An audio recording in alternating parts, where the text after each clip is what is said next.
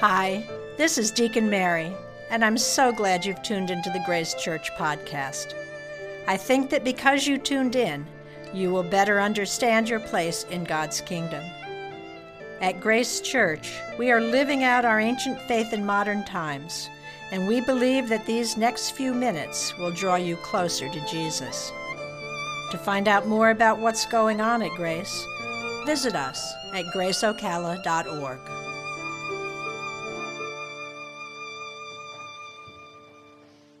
I want to continue in our series on fear today, and I begin by just commending to you the gospel because I'm not going to talk about it. So it's a great one. I love it. I want to talk today instead about Psalm 23, a psalm that we know so very well that I think builds so beautifully on the topics that we have covered over the last 3 weeks. If you remember, first we talked about how fear speaks for itself. Then we talked about worry and anxiety and how those come and affect us so regularly. Then we talked about how fear just takes and takes and takes and takes. And today, I want to talk about the valleys of fear that we walk through. Now, there are many ways in which death has the darkest of shadows. It often strikes the greatest fear in us because it's the one valley that we all have to walk through. There's this old story about a mother who shortly after she gave birth to her son, went to a nearby village to the wise man because she wanted the old sage to look and predict his future. So the man took the baby and he looked at it and he turned it around and he said, well, one thing I can tell you for sure, this baby too will die. Thanks for that.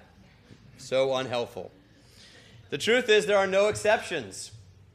And Psalm 23 helps us to walk some of that journey. But interestingly, death isn't what these familiar words are talking about. In the Hebrew of the original poem, it literally means the valley of the deepest, darkest. That's what it means, the valley of the deepest, darkest. So while death may be the last shadowy valley that we pass through, it's not the only one that we'll pass through. Life has lots of other valleys that we will walk through. Now, just a word about shepherding very quickly here.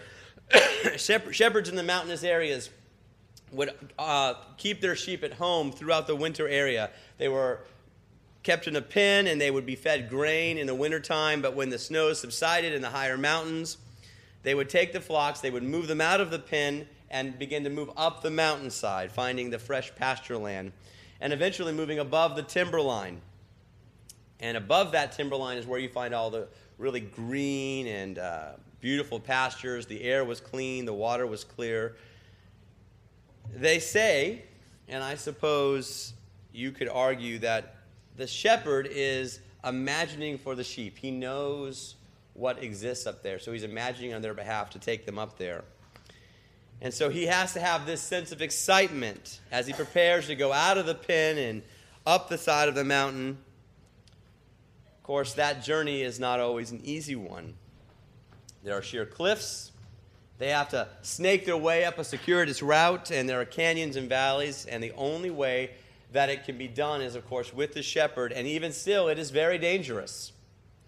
There are floods, there are predators, there are risks of falling off the edge of a significant cliff, being injured, if not killed, and there's still this wonderful part of it.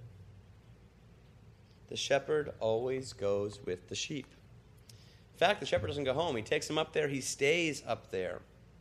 It's the shepherd's responsibility to care for them, to know the canyons and the valleys they're going to pass through, to scout out where the dangers are.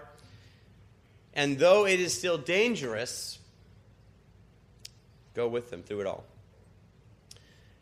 Now, I don't think I need to tell you about the deep and dark valleys of the human experience, because it's actually something that we all have in common. We have different experiences, but we have all experienced those same dark valleys. We don't call them by the same thing, though. Some of us refer to walking through the dark valley of failure, or to the valley of broken relationships, or there's the valley of sickness. Maybe you have experienced the valley of divorce, or the valley of the shadow of robbery or bankruptcy or betrayal. There's a valley filled with shadows called unemployment, and another one labeled addiction. There are valleys that are called assault, depression, and of course, death. Some of these valleys are very difficult at the time, but once we get to the other side, once we've passed through them, they don't often seem quite as bad. In fact, these are the valleys that we talk about when we get together with each other. We compare our experiences there. We talk about those valleys, and we say, you remember that time that we got accused that we were cheating at school, but we weren't cheating really, and the teacher came down so hard on us, and we got a bad grade, and there was this criticism. It was so painful. But it was okay. It ended out okay, because you got through it. You can remember and talk about it now. But there are some valleys that are difficult to talk about. They are, in fact, so deep. They are so dark that even though years have passed, it's hard to come up with the words to describe them, and we have to fight back our emotions when we think about them. Like the dark valley of the death of a child, or the valley of the indescribable shadows of a marriage that was thought to be for a lifetime, but instead crumbled and shattered and fell apart. Or the valley of a terrible, inexplicable illness, one for which the pain has no words. Or of seeing someone you love with all your heart walk through that valley with all the disabilities and disappointments therein. You don't have to have your own valley. You can walk next to somebody sometimes, and that is equally painful. There's the valley of crime that victimizes us in unspeakable ways, and even though it's a painful memory, it's never to be discussed. These are the valleys that we fear, and it's in their depths that we are frightened that life's happiness will be snatched away from us, taken forever, that some horrible experience that has happened has robbed us of the happiness never to be regained, and it's a one-way path, and there's no going back, and we are stuck. There seems to be this inevitable part of everyone's experience. And it's sometimes that when we are in those valleys that we ourselves or someone comes to us and quotes the words of Psalm 23, and we take special comfort that though we are walking in that deep and dark place, we can fear no evil because He is with us. But what we tend to sometimes not do is connect that valley part with the rest of the psalm. We forget that He guides us, that He leads us in paths of righteousness. We forget that these paths are good, and that though they tend to go through deep and dark places, it's not because we've done anything wrong. It's not a kind of punishment. In fact, it's precisely oftentimes because we have been on the path with the Lord that we find ourselves in those hard places. Because we've done the right thing, hard things are happening. And lest this become too depressing, let's take special note that the deep and dark valley is never the destination. It's just a part of what is happening along the journey. The words were very carefully chosen for this psalm, and I hope you note that. We walk through the valley of the shadow of death, through it, not to it, where we set up camp. There is high ground on the other side. There is always an ultimate destination for those who are in the Lord. And so we see the intent of God, the experience that many of us have had personally, that He has gone with us through those dark valleys, and that there is a brightness on the other side that we walk towards, we struggle towards, we climb towards. And maybe even now, as I'm reminding you of those experiences, you're like, yeah, that's right, I remember that. I have experienced that myself. The truth is that people make it through discouragement, through divorce, through sickness, and through a host of other difficulties, even death. We make it through those things, but it sure can be scary. really scary along the way. And like the other sermons in this series, I'll confess to you again that I personally find fear a very easy thing to come by. There are some things that I do poorly and some things that I do well. And when it comes to getting scared, well, that's something I'm really good at. I find that when I enter into some experiences, I pretty much think of everything that could go wrong in that experience. There have been a number of nights that I have been on this campus by myself, and it's been late. Now, when we're here Sunday morning and the sunlight's coming through the stained glass windows and you're all here and we're singing, it seems like a very happy place. But when I'm alone, late at night, this place can be a little creepy. I can start imagining how many places there are for bad people to hide and jump out at me. And then I forget that there is this shepherd who is here to care for me. There are lots of reasons, in fact. Fear strikes at our heart like that. There's fear because of past experiences, because we have been there. We know what can happen because it has happened. And the horrors of yesterday come back to the surface. And it can be a repeated experience. And if it's not an experience, then it's ignorance. We wonder and have those panic attacks thinking of all the things that could go wrong and everything that could happen to us. And sometimes we fear evil just because there is evil in the world. It's not a figment of our imagination. It's reality. It's not because we're paranoid. It's because we live in a world where bad things happen all the time, even to good people.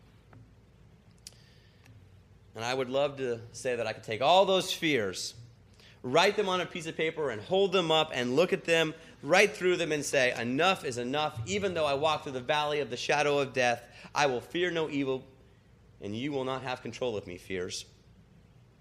I would love to be fearless in the face of all those dangers. And to have that delight to go into the danger places, the scary places, the creepy places, and not be afraid. And to that idea, I ask, is it possible? Is it possible to live fearlessly in a world where evil so often seems to have the upper hand?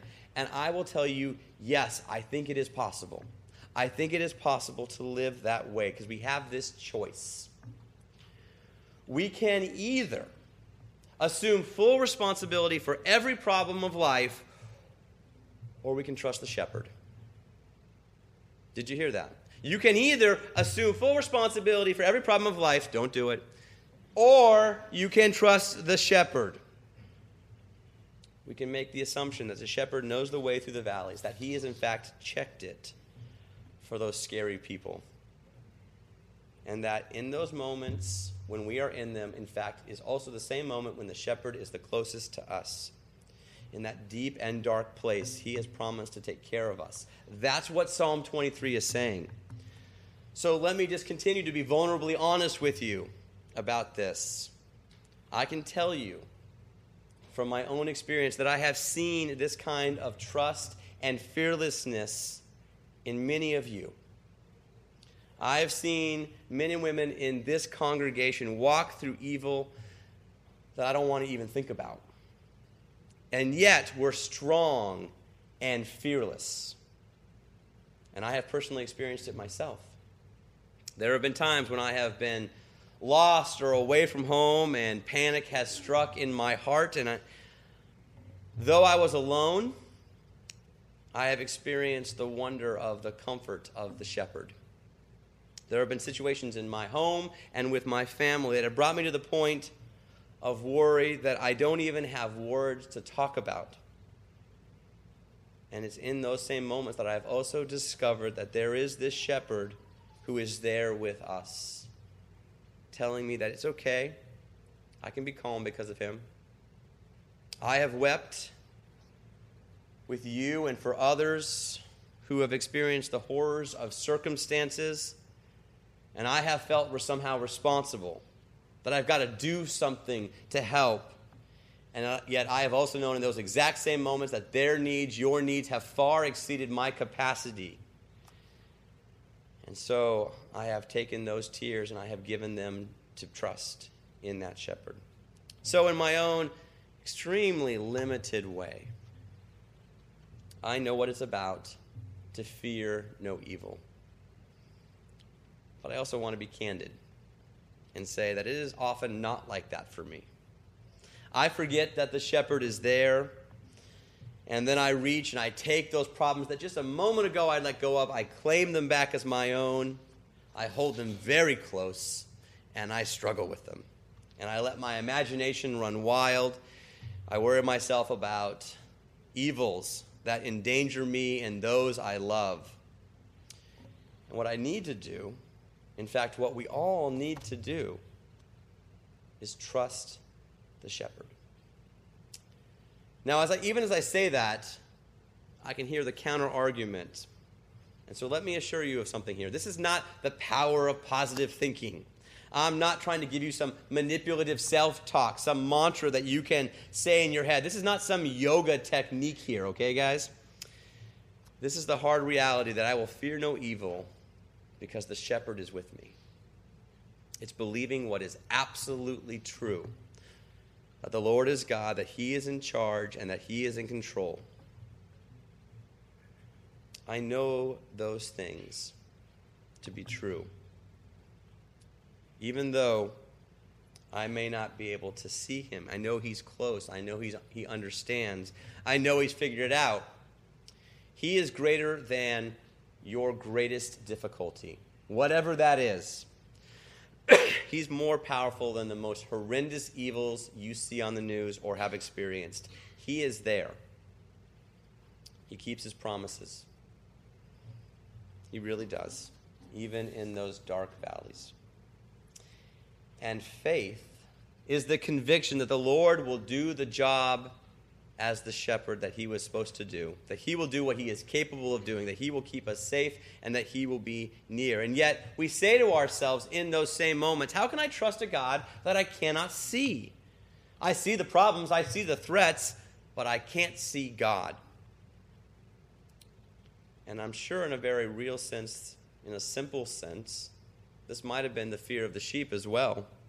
In the darkness of those valleys at night, they can't see the shepherd and are worried about the sounds of the predators in the distance. They're worried about the sound of the stream. Maybe it's rising. They're worried that they may stumble and fall. But the sheep somehow learn through experience that though they cannot see the shepherd is also not distant. That's what we've learned through our experiences. You've all had immunizations, but you never saw the antibodies. You had to trust that what they stuck in your arm actually had what you needed. And you knew what they were giving you was protecting you against very real risks. The same is true with gravity. We assume that gravity operates the same all the time, that it's constantly focused and doing what it's supposed to do. It's effective. We bank our lives on it. We totally understand that the power that we cannot see will make a difference in the life that we can see. And so, our great invisible God is as real as anything else in our reality. His invisibility makes him no less real. So don't believe that myth. He's no less powerful. He's no less present because you can't see him. He is, the scriptures tell us, like the wind. The wind that blows where it pleases and chooses the wind that makes things happen. He is close, not distant. He cares. He can be trusted, even in the valley of the shadow of death. So, one final thought about these amazing and yet familiar words. Did you note the intimacy of them? Did you note how carefully the pronouns were chosen in Psalm 23? It is not though we walk through the valley, it is though I walk through the valley. My shepherd, it says. You are there. It's this one-to-one relationship. And as I thought about that, I was reminded of a conversation that I've had many times with my wife.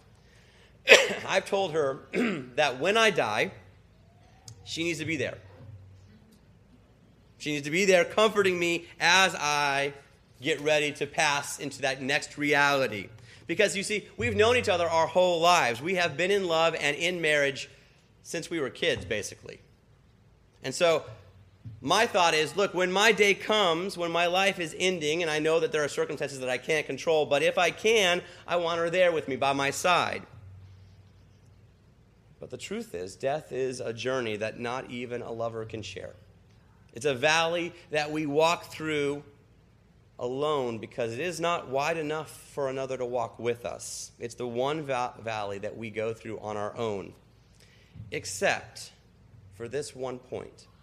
There is room for the shepherd, who is our Lord.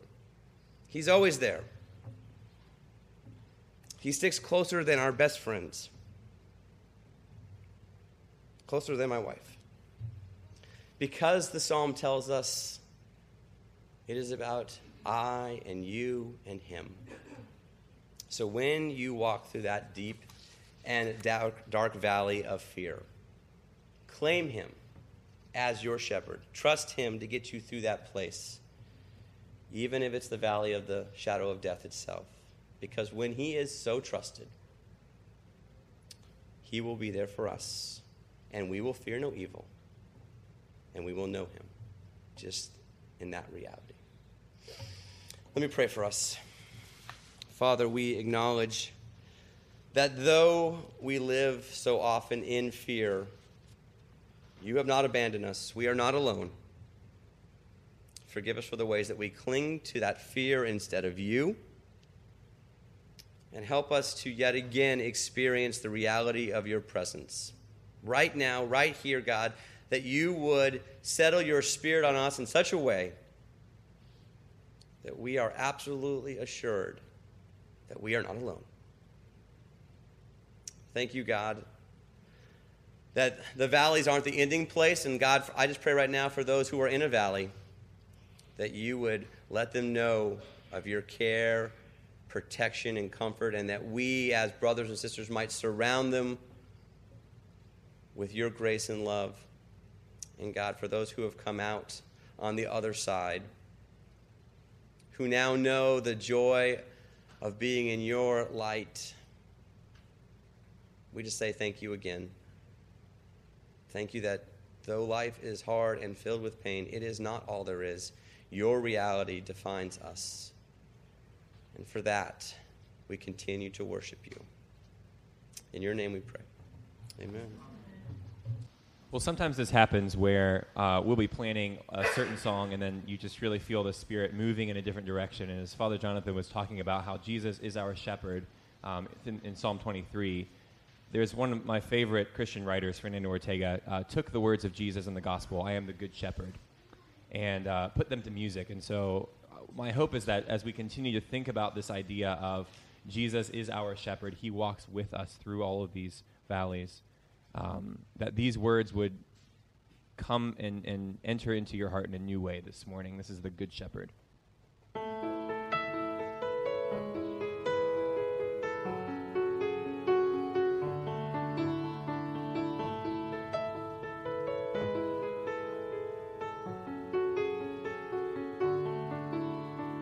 I am the Good Shepherd. I lay down my life for you. Enter in, enter in, enter in.